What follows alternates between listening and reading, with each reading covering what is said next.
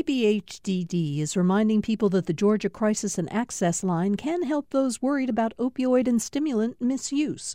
The toll-free number is online and is active 24/7. More information at opioidresponse.info.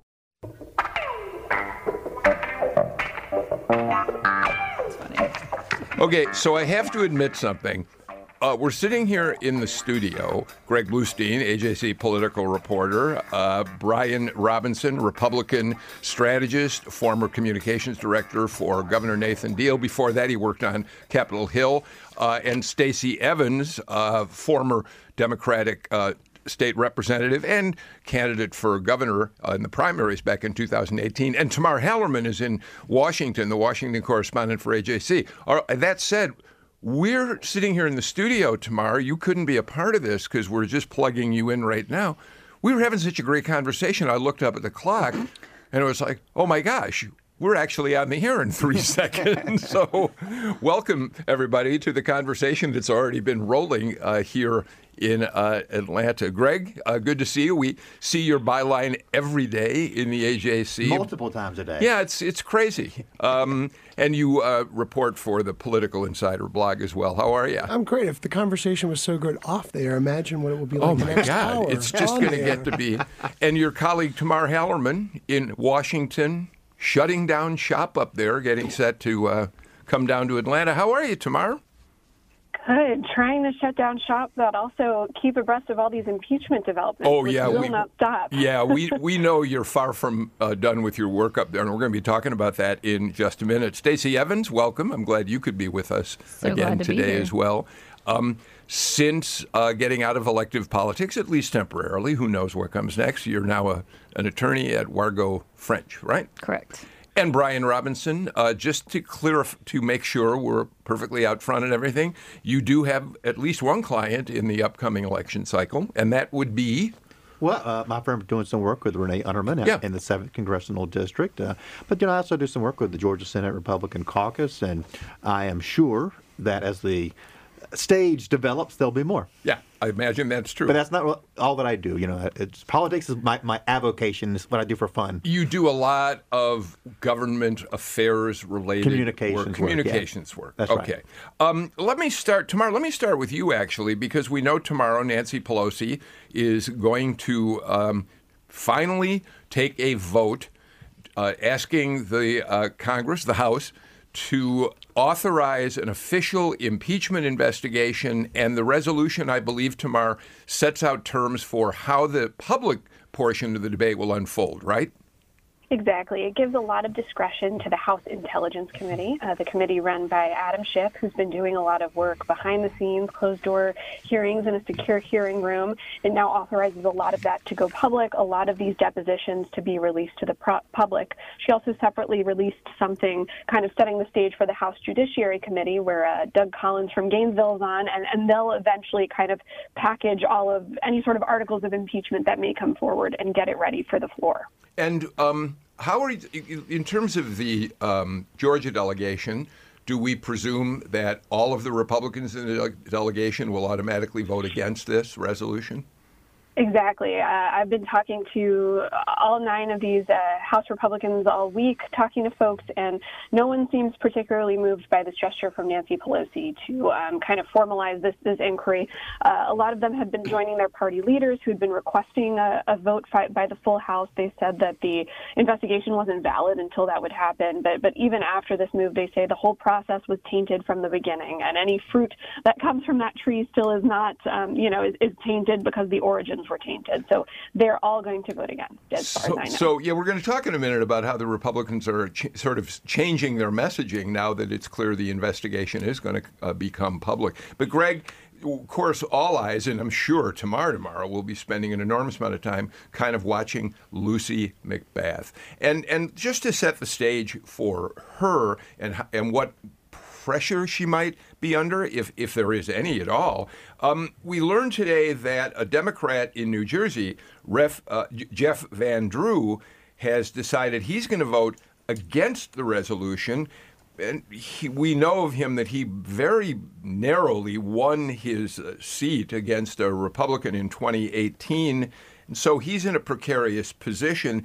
And we also have seen a battleground state poll by the New York Times and Siena College today, which shows us that, and this is done between the 13th and the 16th of October, that in battleground states, Arizona, Florida, Michigan, North Carolina, and Wisconsin, by a 52 to 44% margin, voters polled in those states oppose impeaching and removing the president, but by the same margin, 52 to 44, they approve the impeachment investigation moving forward.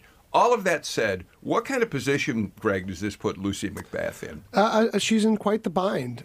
We haven't seen too much polling numbers in Georgia. We saw a poll from the 6th District earlier this year put out by a conservative group that Lucy McBath's aides did not dispute too much. We also saw a poll from NBC News last week. It was an online poll, though, that showed Georgians split right down the middle over impeachment. But the 6th District was much more conservative until a few years ago. She's taking a quite a nuanced position that Tamar can help elaborate on. But at first, she did not answer whether or not she supported the impeachment. She has since said she supports opening an impeachment inquiry, but still hasn't taken a very forceful stance on it. And meanwhile, she's getting battered by her Republican opponents. Karen Handel just put out a release a few minutes ago saying impeachment does not equal jobs, and that socialists like Nancy Pelosi and Lucy McBath are continuing to put all their time and energy into taking down President Trump. So she's doing exactly what Karen Handel is doing, exactly what she did to Jon Ossoff, which is tying her opponent to Nancy Pelosi. Tamar, before I bring in Stacey and Brian, are you getting any indication from Lucy McBath's office what she's thinking about the vote tomorrow? They see this as an extension of a vote that she cast in the Judiciary Committee last month, way before we knew about the Ukrainian whistleblower complaint, anything like that. And that was when the Judiciary Committee, just based on information from the Robert Mueller's Russia report, they voted to kind of set the parameters for an impeachment inquiry. McBath's folks see this as an extension of that. They think because Lucy supported that in committee, nothing changes now. Of course, we've crossed a Rubicon since then. Pelosi has, announced this publicly at the end of September, and now we've seen a lot of the leaks that have come out of Intel. It's a much different, state of where we were from even 6 weeks ago. So, Stacey, this is, I think, what Nancy Pelosi for some time hoped to forestall, making her members vote on this resolution, go on the record, which is quite likely, we can't read her mind, why she didn't call for a vote of the full House to launch the inquiry that they're already in the middle of. What do you think about where Lucy McBath comes down? It's interesting that Tamar says they see it as an extension of the vote she's already taken, but as she also points out, and I think this could go either way, it's now serious business. Her vote's going to be interpreted as a vote to put the president on trial, I think. It's certainly a big deal. I expect that Lucy would likely vote, as Tamar indicated, to allow it to go forward. And then the harder vote, the real hard vote, will be whether to impeach him or not. And I think Lucy's a very thoughtful, methodical legislator, and I think she'll listen to the evidence as presented and make a vote based on the evidence, not based on politics. I think she'll vote with her heart and her mind. But what she's doing is what her constituents really want, and Karen Handel can tweet that all she wants. But the truth is Lucy McBath is working. And Lucy McBath, a freshman in the minority party, in the minority against the president, and as far as the president's concerned, passed a bill to help veterans in a very nuanced issue that was hurting veterans when they were declaring for bankruptcy, and that got signed by the president. So Lucy's doing her job. Brian, I assume that you would imagine that this works to the favor of the whoever the Republican is who ends up running against Lucy McBath. But that also presumes that this issue matters greatly to voters in the 6th District and in other parts of Georgia as well. Yeah, well, Lucy is using this to fundraise, actually, which may be a bit counterintuitive. Stacey just mentioned Karen tweeting about Lucy McBath voting with Shifty Shift, and Lucy responded by saying, hey, look at this extreme right-wing language. That's Lucy's words, not mine. And I only won by 1%. Please donate now so that we can beat Karen Handel again this year. So obviously she is either thinks it's politically dangerous territory for her, or she's just going to cynically use it to fundraise. Not that I'm against cynically using things to fundraise. That's all part of it. But obviously, for people like her, and this Democrat from New Jersey that you mentioned, show that this is not an easy path for swing districts members of either party. Because there could be some Republicans who are in a tough spot having to align with Trump, where perhaps they have a better approval rating in their district than Trump does. And the only real Republican who'd have that problem is Rob Woodall, but he's retiring. And let's not forget the pressure on Lucy from the other side. We talked about moderates and Republicans who are going to be energized maybe by her vote for impeachment, but also Democrats who are pining for this. I was at a town hall with Lucy McBath recently in Sandy Springs, and if it wasn't the first question, it was one of the first questions, might have been the second question that came up, was from a voter essentially imploring her to support impeachment. And back then it was before a lot of these new revelations had come out, and it was kind of stalling. But it has come up in every event I've seen Lucy McBath at where she asked questions of the public.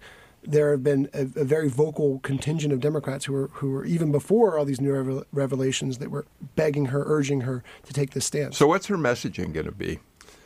Good question. Republicans would say she's trying to play it both sides by saying she's not forcefully. She's not there yet to support she's still raising money sending out of it to trial in the Senate. Yeah, but she's still sending fundraising notices out of it. She's still trying to energize her own base by saying that she's supporting the inquiry. Well, Stacey, I mean, Brian really said it. Who isn't fundraising around impeachment on both sides of the aisle? It's sort of unfair, actually, to single out Lucy McBath. Everybody on both sides is using it to raise funds. Everybody's raising money on both sides of it. And remember, there's the congressional office and there's the campaign office. And the campaign office is going to always think about campaigns. And right now that's playing to the base and building money. Lucy's in the congressional office herself. So, but let me go back to that question I asked Tamar. Obviously, you're in the middle of a storm up there. You're in the heart of impeachment up there. But every poll we look at tells us that American voters, they put impeachment very low on the list of things that matter to them in the 2020 election cycle. We looked the other day at the PRRI study, which is like 3,600 voters, and on the Democratic side, it was health care that was the number one issue. On the Republican side, it was terrorism. Impeachment didn't even show up, although that poll was taken a little bit before, as you've pointed out, things really started getting very serious. Two things. I mean, first of all, I've heard a lot of Republicans I've talked to this week mention this over and over again. Democrats are spending so much time on impeachment that we're not spending any time on infrastructure, on defense spending, on transportation. Insert your issue here. At the same time, from the Democratic side, as Greg kind of alluded to with McBath's town hall in Sandy Springs, the Democratic base this is something that they've really wanted even before a lot of these Ukrainian revelations came to light. So they're under an extreme amount of pressure, especially from the candidates who are running for president, who are kind of setting the tone in this debate right now to move forward. So, okay, as long as you've got the ball, let me ask you one more question. The only I've talked about this on the show before, and I always marvel about it. The one Democrat who is in a district that could create problems for him if he made the wrong decisions about a number of issues is Sanford Bishop. But I assume Sanford Bishop down there in southwest Georgia isn't worried at all about voting for the impeachment to move forward, is he? Exactly. I talked to him last Thursday, and he mentioned, no, we need to move forward with this inquiry. It's the right thing to do to preserve our separation of powers. And he's a senior member of the Appropriations Committee. They're the ones who dole out all the federal funding, including foreign aid. And to him, Congress made a decision to give Ukraine a certain amount of money for foreign aid. And the fact that the president stepped in and allegedly according to the whistleblower, tried to withhold it, to Mr. Bishop is a huge, crossing a line.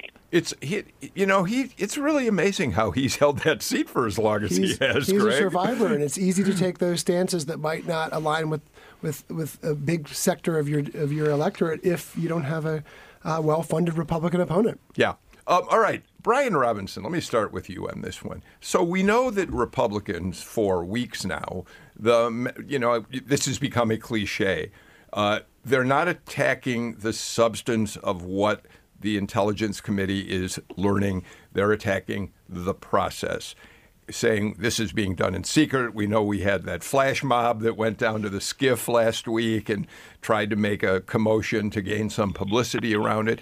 So now I think two things happened. I think, number one, that flash mob maybe had some impact on Pelosi and Schiff getting together and saying, okay, we really better start thinking very seriously about getting this public fairly quickly. But on the other hand, by doing that, they take that issue away from Republicans, and yet Republicans are already finding a new way. The horse is already out of the barn. It's too late. They've already started an illegal process.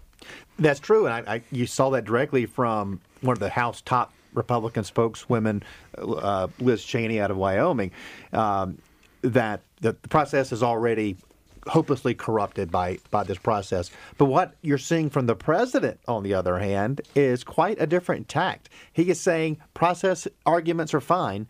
Go to the facts. The president feels very confident that there was no quid pro quo. He feels very comfortable that the facts as they are going to that there is a pathway to defend his actions, and he wants to see Republicans stand with him. He's implored them over Twitter, stand with me, stand and fight on the facts. He doesn't think he's done anything wrong, and he wants them fighting on those grounds.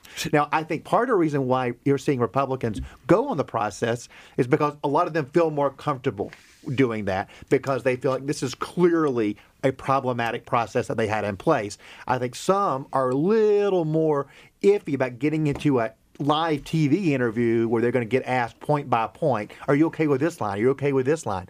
That gets a lot more tricky. I think process is a much more clear shot. Yes, but they've had that issue taken away from them. It's no longer about a public hearing. And once these especially State Department officials start coming forward in public testimony, the Republicans lose that issue, and then they do have to fight this thing on the basis of substance, right? And they better be ready for it. Yeah, absolutely. I think we are now moving on to fighting it out on substance. Stacey, you want to weigh in on that? Well, first, this whole idea that this process was bad or wrong from the beginning is really silly. We're working under Republican rules. I think about it as what would a prosecutor do to get a case ready, not even to go to the grand jury, which is in private, but to get the case ready to take to grand jury. That work is done in the office, in the field. It's not done in public. You have to sit and do the work. That's what they're doing. They're also trying to make sure that these witnesses don't hear each other. That's generally a normal thing that happens in the law, that you sequester witnesses so they don't match their stories. So they're doing the work of getting it ready, and then we're going to go into the public. So I think this was the plan all along. I don't think that Pelosi was responding to the silly pizza Chick-fil-A party or whatever that was, which, by the way, showed just how theatrical the Republicans were wanting to be, because Jody Hice was part of that party, and he was on the committee. He could have been in there the whole time. So he was interested in theatrics, but not going in and asking questions. I'm glad you said that, because what I should have said is not that it was the pizza party, as you described it, itself. But nevertheless, the Republicans were scoring some points in talking over and over again about the secrecy of the process. You'd agree with that, wouldn't you? I think to some extent, just because it's easy. It's one of those things you can, put on a bumper sticker, so to speak. But at the end of the day, the information is leaking out. Whether that's right or wrong it's leaking out. The information is not good for the press, right? It's not good for Trump. And my friend Brian here is talking about Trump's confident. He's going to defend this on the merits. Trump is confident about everything he says, whether it's the complete truth or a complete lie. So I don't think we can read much into his confidence. There's no substance behind his confidence. He's just giving blanket denials. And so far, I don't see any substantive defense from any of his Republican friends. And they better come up with something. And what we're also seeing that we usually see in the courtroom is a calculated effort to discredit witnesses, whether it be calling them never Trumpers or fake news or questioning their credibility or their motives. So we're seeing a little bit of all this courtroom drama that those of us who have covered trials, now we're seeing it in a national political stage. Tamara, I want to ask you another question about this. But before I do, I really have to read you all something that Tom Faust sent me a little while ago. Tom, where did this come from, this quotation that I'm going to read? The Hill. Listen to this. Sometimes history repeats itself in bizarre coincidences.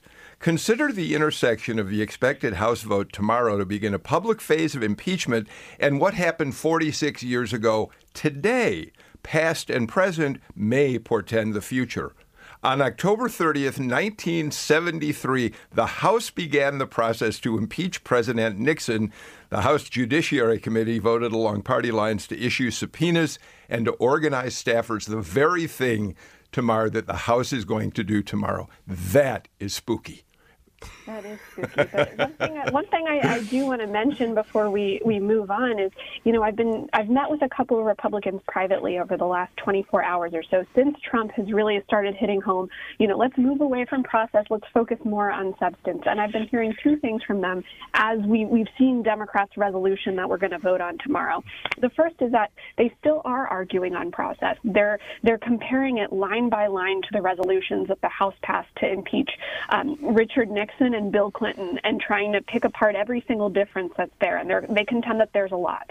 The second is that at least a lot of these Republicans I'm talking to, more conservative ones, they're saying, I have not seen anything that, to me anyway, rises to an impeachable offense. They're not saying that what the president did was perfect or that they agree with everything, but to them, nobody claims they've seen anything yet that warrants removal.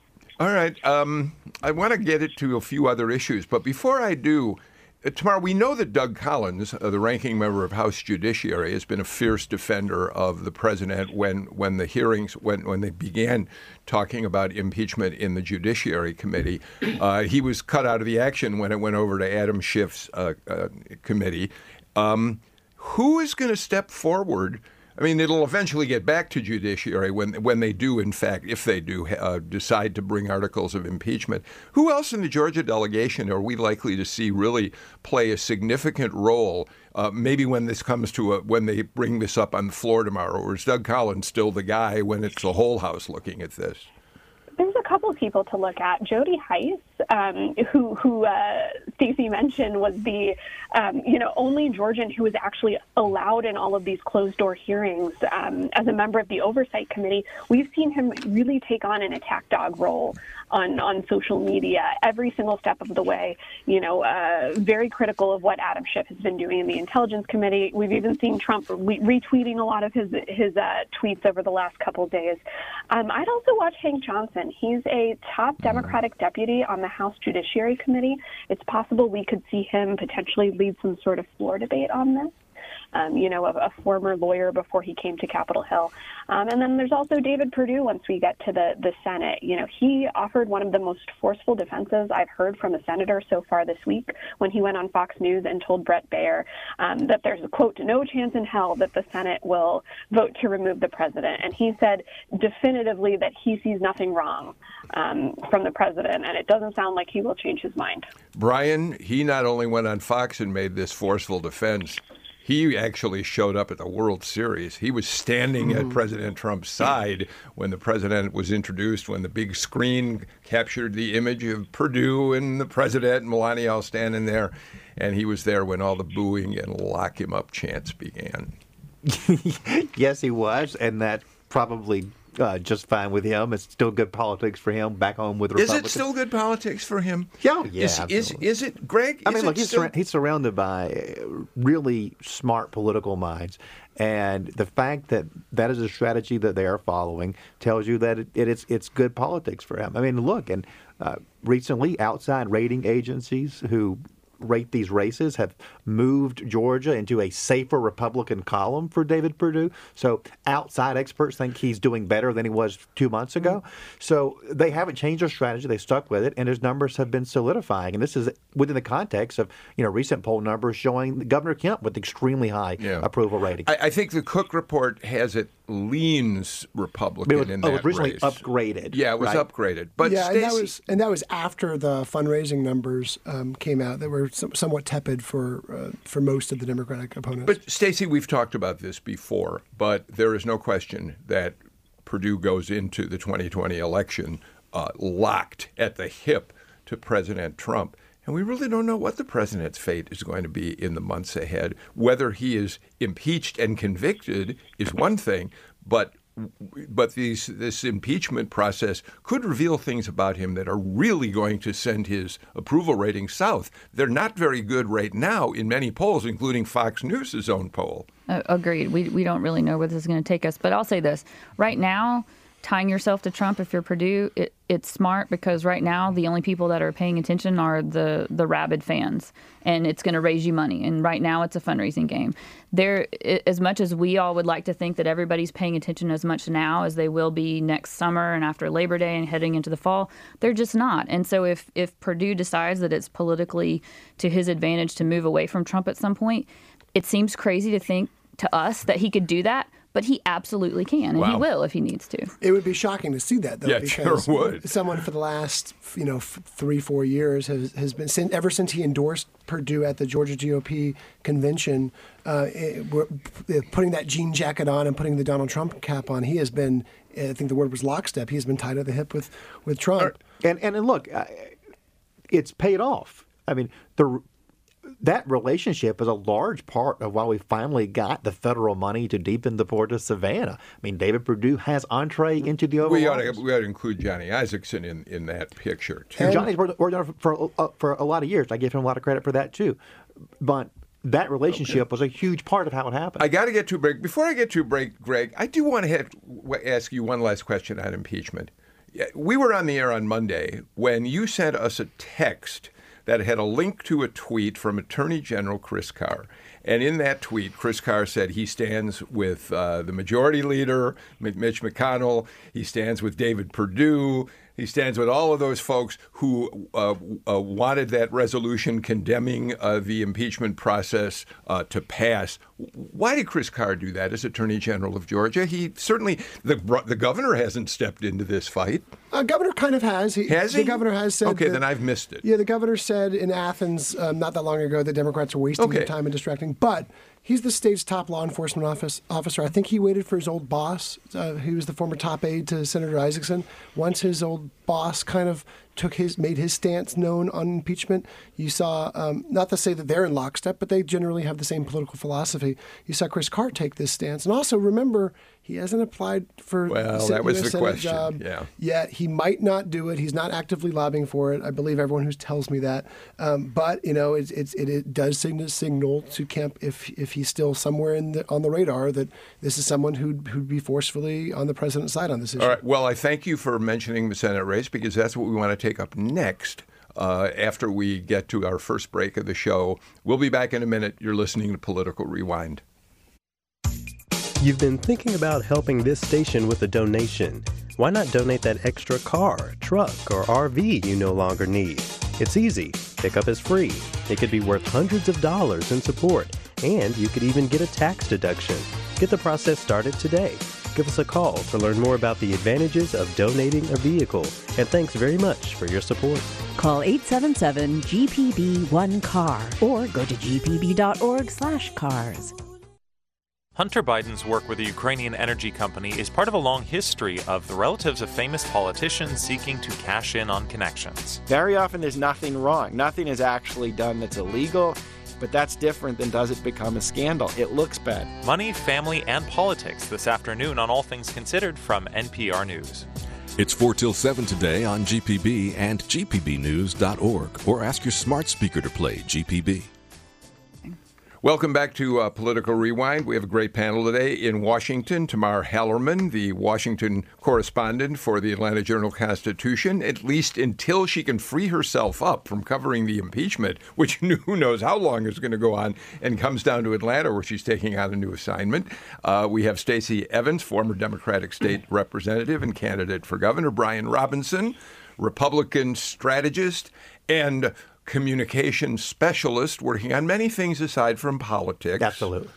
Is with us. So is Greg Bluestein, AJC political reporter. Greg, you filed a really interesting piece the other day, which we of course know that Senate race number 1, the David Perdue race, has attracted so far a number of candidates on the Democratic side. We've talked about them. We've had them on this show. Senate race number 2 is kind of stalled. It's kind of frozen in place. Matt Lieberman is the one Democrat who said he wants that seat, but we don't have any other people. And he's not the party's pick. No, he's not the party's pick. He's the one guy who's neither was out there. Neither was his dad, and he ended up getting reelected. Good point. Yeah. Okay. And so no Democrats yet, and we're waiting for Governor Kemp to make a move in terms of who he wants to appoint to the Isakson seat by the end of the year. It's a little odd that this thing is so quiet right now. Yeah, it's about a year away from the election. It's been about 11 or so weeks since Senator Isakson said he was going to step down at the end of the year. A lot of Republicans thought it would take 3 or 4 weeks, but not necessarily 3 or 4 months. They're grumbling, not on the record, but behind the scenes, that you're losing out on valuable fundraising time, you're losing on organizational time. At the same time, you've also put Democrats at a little bind too, because a lot of Democrats are talking about maybe the party, and maybe that whoever ends up being the party's pick is waiting to see who best matches up with whoever Governor Kemp picks. And meanwhile, you've got 2 massive developments happening in the next couple of weeks here. You've got President Trump coming in a week. So there's a lot of talk about maybe Kemp was timing his appointment to that. I don't necessarily believe that. It might take a little longer, is what I'm hearing.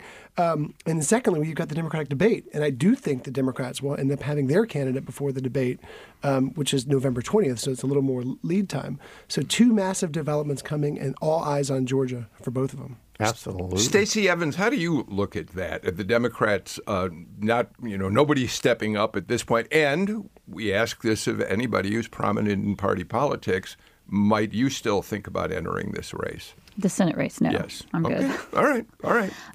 But I think honestly what's happening right now is you're seeing Democrats be very smart with regard to the Isakson seat. They want to spend a lot of time. Not only are national party organizations and donors having conversations with potential candidates, but potential candidates are having conversations with each other, trying to really work to a consensus in a place where everybody can support each other. Matt Lieberman is obviously an outlier on that, but whoever ends up getting the national thumbs up will leave him in their dust. As somebody who was on the other side of a national avalanche of money, I can tell you it's not worth fighting like that once you know it's coming, and we know that. I thought there would be no way that the Democrats could wait until after Kemp picked, just because Kemp could wait till December 31st if he wanted to. Yeah. But now I think they might be able to. I mean, we're already almost in November. The money's going to come for both of these candidates, whoever they are, whenever they announce. I don't think that the month of December with holidays is going to be a crucial fundraising month. So you might actually see the Democrats wait for Kemp. And Kemp's the only one that has a timeline because of Johnny Isakson's resignation. But, of course, he could hold over, too. It's going to be a giant game of chicken, I suspect. Brian? Well, several things. One, the thing about the Trump rally lunch fundraiser that they have is the one risk that Kemp runs is Trump using that platform, if there's been no decision, to weigh in. Right? I mean, talk about just a rumble through the Georgia political world. So that's a risk that he runs at this juncture. But, I mean, look, Governor Kemp's got his own timeline. He knows what he's doing, and he's standing by his process.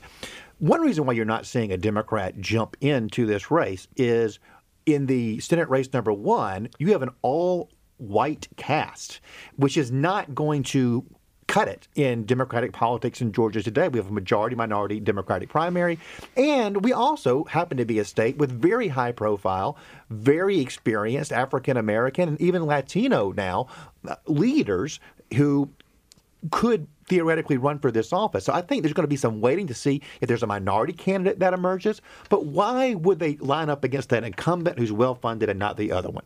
Because the other one is a special election, not a general election. That means there'll be multiple candidates in it that will almost certainly send it into a runoff in January of 2021. Yeah. And that puts the Democrat at a distinct disadvantage because Republican voters are much more likely to show up that first week of January and vote. And they know that. They know strategically that that's a hurdle for them. And history shows it, right? I mean, Republicans have dominated those special elections, whether they be in December or January or whenever.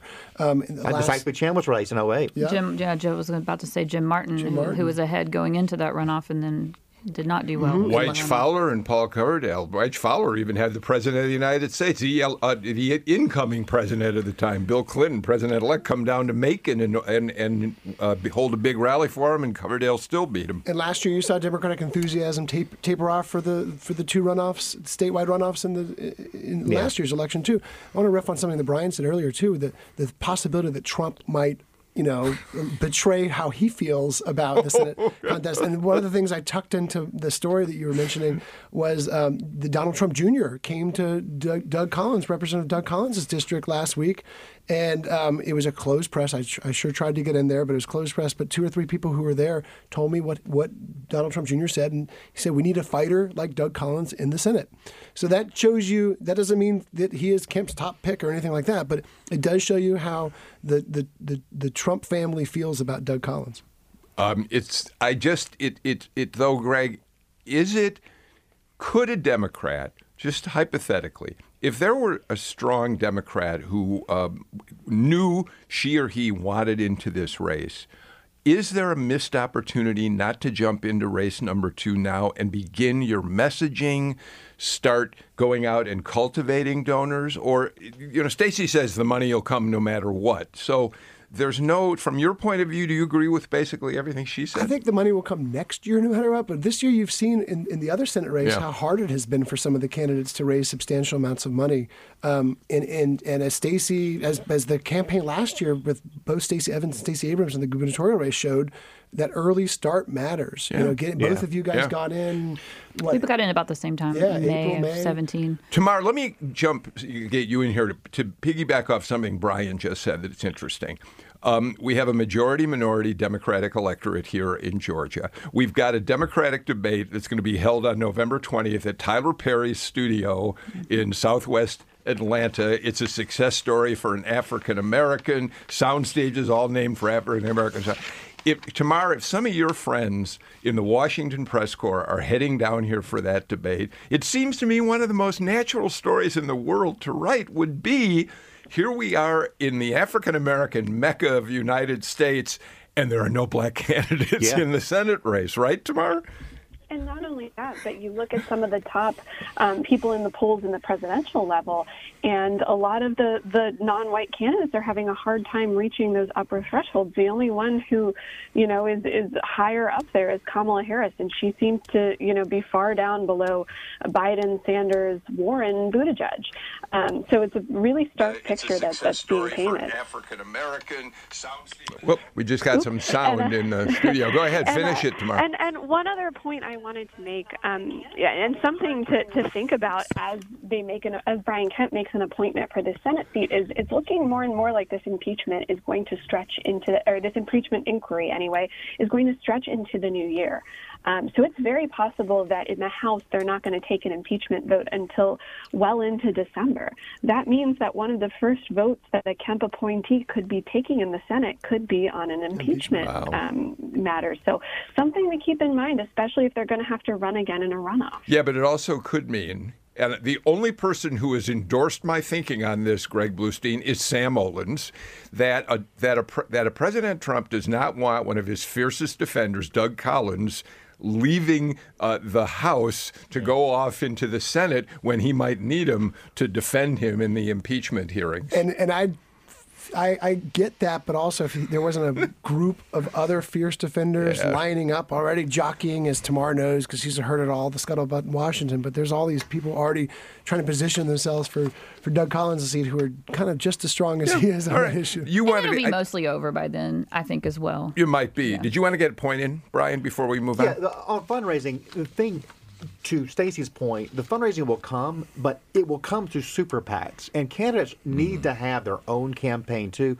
And on federal races, it's hard dollars with very small limits. And so, was it 2,300, 2,800, somewhere in there? Yeah. I should know that. But it's much harder to get up to the $2, $3 million, $5, $10 million mark than it is in a governor's race where you can take close to $7,000 per individual, and then money also from corporations and LLCs. You cannot do that on the federal level, so it's much harder. And so your new senator, whoever it's going to be, is going to be doing 8 hours a day while they're trying to put together their Senate office and learn to be a senator.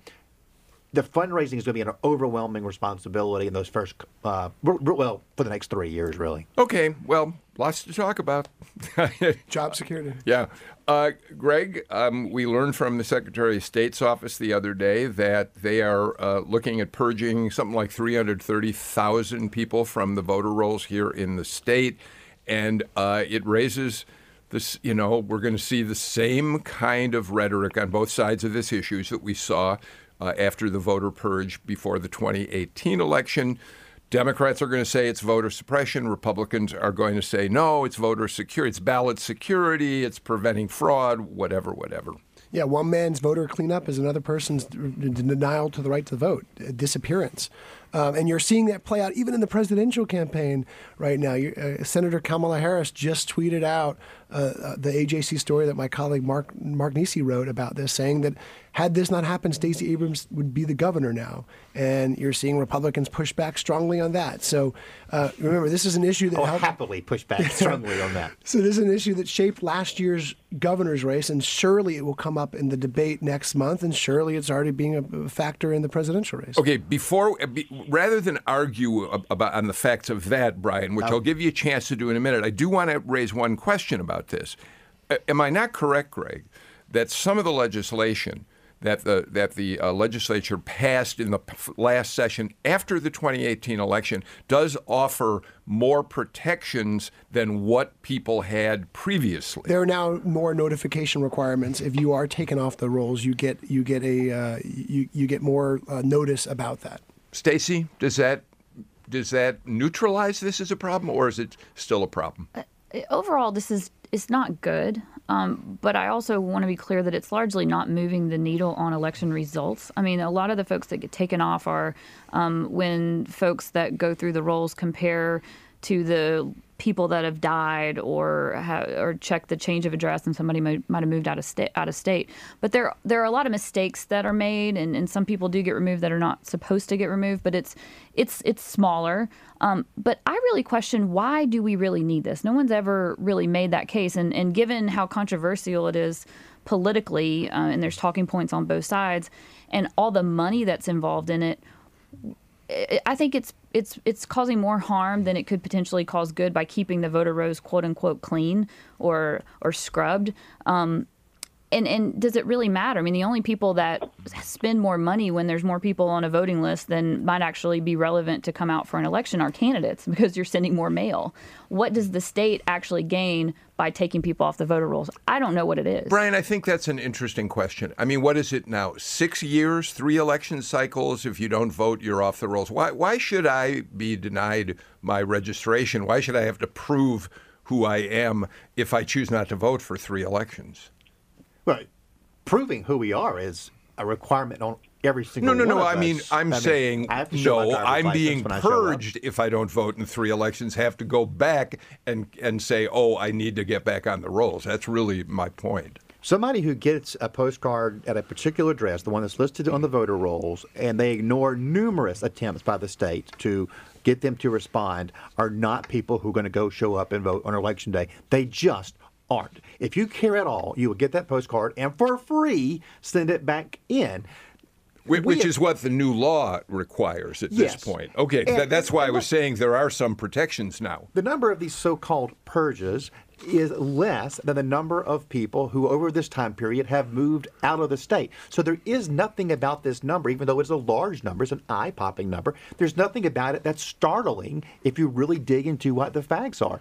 And we have to do this, Stacey, because it is integral to the integrity of our elections process. It begins to be unwieldy, it gets to be too much, and it opens us up to possibilities of fraud. Which doesn't. Is there any example of anybody showing up to vote that was dead or moved to Michigan? Is there any evidence of somebody showing up to vote who was purged.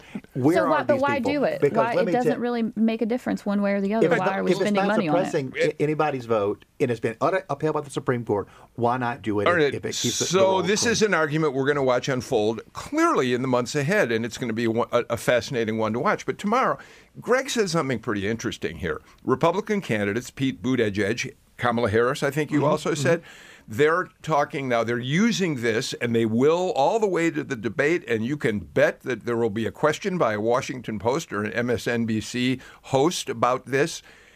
Tamar, the national media has always written about voter suppression in Georgia ever since 2018 in a more sinister way than the local media, which has watched it on the ground, has. It's not as if reporters, say at the AJC or GPB Radio, haven't looked at it and said, yeah, there are some significant problems. But the Washington media really has advanced this story as much more sinister. And I wonder about whether we're going to see that again moving forward. Or do you disagree with my premise? No, I agree with it. And you saw it during, in media coverage of the governor's race from national publications, a lot of glowing coverage of Stacey Abrams and kind of her vision for, attracting different types of voters and kind of what she was talking about after the election was over as she was pushing, to get all the votes counted.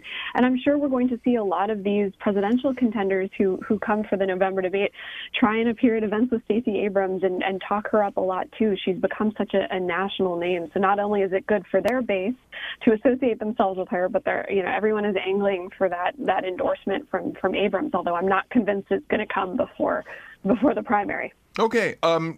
Tom Faust, I still need to get a break in, don't I? All right, let's do it right now. Come back with more. This is Political Rewind.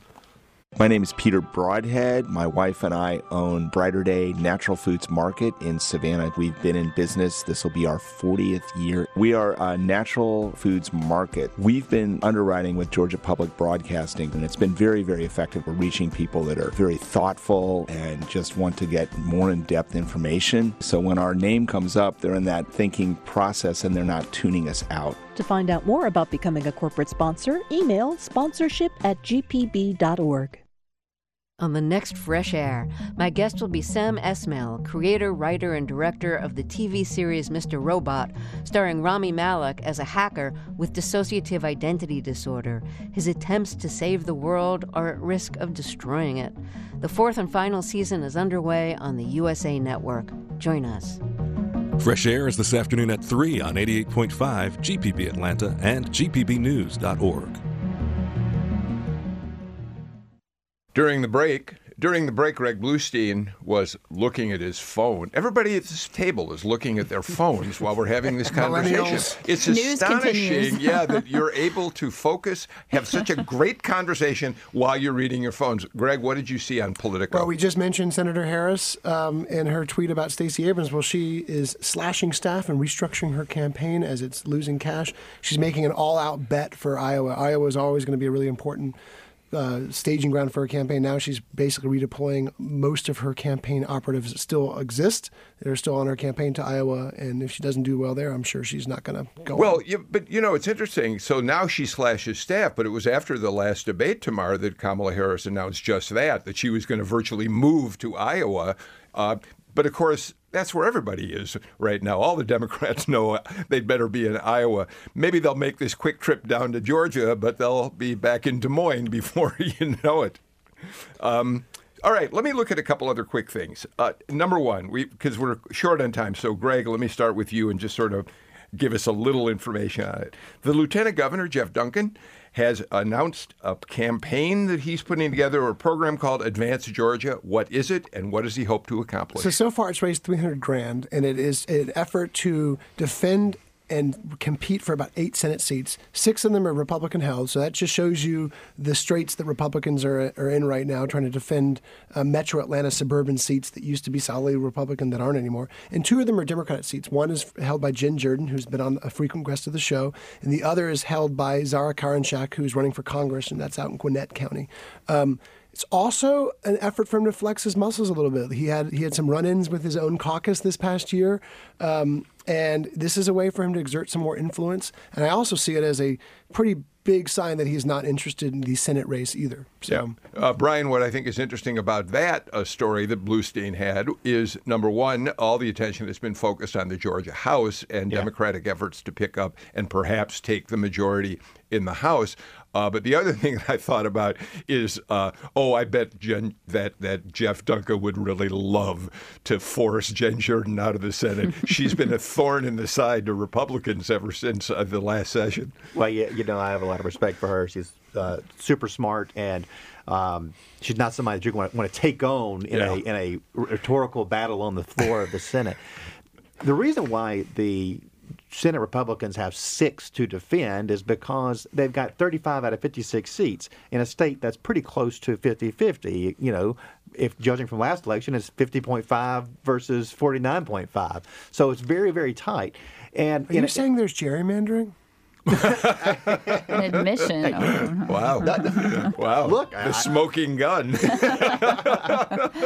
I think there was some really good line drawing done in 2011. I happened to be in the room for it, and I'm very happy to put up our map against the 2001 Barnes map. You know, this is really funny. So, in other words, what Brian is saying is the map. It was a perfect map draw. It was perfect map drawing, much like the president's communications with. That's right. Look at the map. His store map. Perfect phone I refer you to the map. It's beautiful. I have a question on the article. Unless I missed it, Sally Harrell's seat was not on that list, which I thought was very interesting. Good point. What does that mean for our listeners who aren't familiar with her? Sally Harrell flipped a seat. She beat Fran Millar, and I thought it was very interesting. Maybe they've decided that one's not worth fighting for. And I was going to bring that up too, Stacey, because Fran, the former senator who served for 20 years, he had won that seat by 10 points in 2016 and then ended up losing it by 10 points in 2018. That's a 20-point swing, which is very scary. And we ended up losing a state house seat up there in Dunwoody, too, which is the northern part of that Senate district. So there was a major swing there. So I think what you're seeing is Duncan and Senate leaders seeing a much clearer path in the Jen Jordan seat and the Zara Karinchik seat. Now, the Zara seat is going to be an open seat, which will make it even more enticing than Jen's seat, because Zara is running for the 7th Congressional District. So an open seat's one where both parties are going to be very hungry to get that. Perhaps Duncan knows that Jen's seat will be open. Maybe he anticipates maybe he knows she's going to run. Perhaps she's going to run for the Senate. I think that is. Yeah, she's been sort of up in the air, and when we've talked about it, but we'll see. Tomorrow, one of the things that's interesting about all this is to hear the names of candidates for Congress, for the House, that we've heard today reminds me just how completely talk about impeachment and Trump have buried news about congressional. Nobody is going to get any oxygen trying to run for the House right now, are they? That's going to be a real problem tomorrow. Do we lose tomorrow? I think we lost her. It is a problem. But it is, and you can see it in fundraising numbers too, right? You can see it in the Senate fundraising numbers that just came out. The Senate candidates will never say on the record, but privately, their campaigns are saying it's hard to get attention in this atmosphere when everything is Trump, and impeachment. And imagine how hard it's going to be for the poor folks running for state legislative seats. Yeah. But even and you will see this on Twitter and in your mailbox, those people, Democrats and Republicans, their messages will be about Trump, pro-Trump or anti, the same, because that's all anybody talks about. All right. Anybody who says that this show isn't fair and balanced should remember that on this show, it was Brian who got the last word, our Republican. We are completely out of time. Tamar Hallerman, Stacey Evans, Brian Robinson, Greg Bluestein, thanks for a really terrific conversation. We're off tomorrow, but we're back on Friday with a brand new show. Hope to see you then.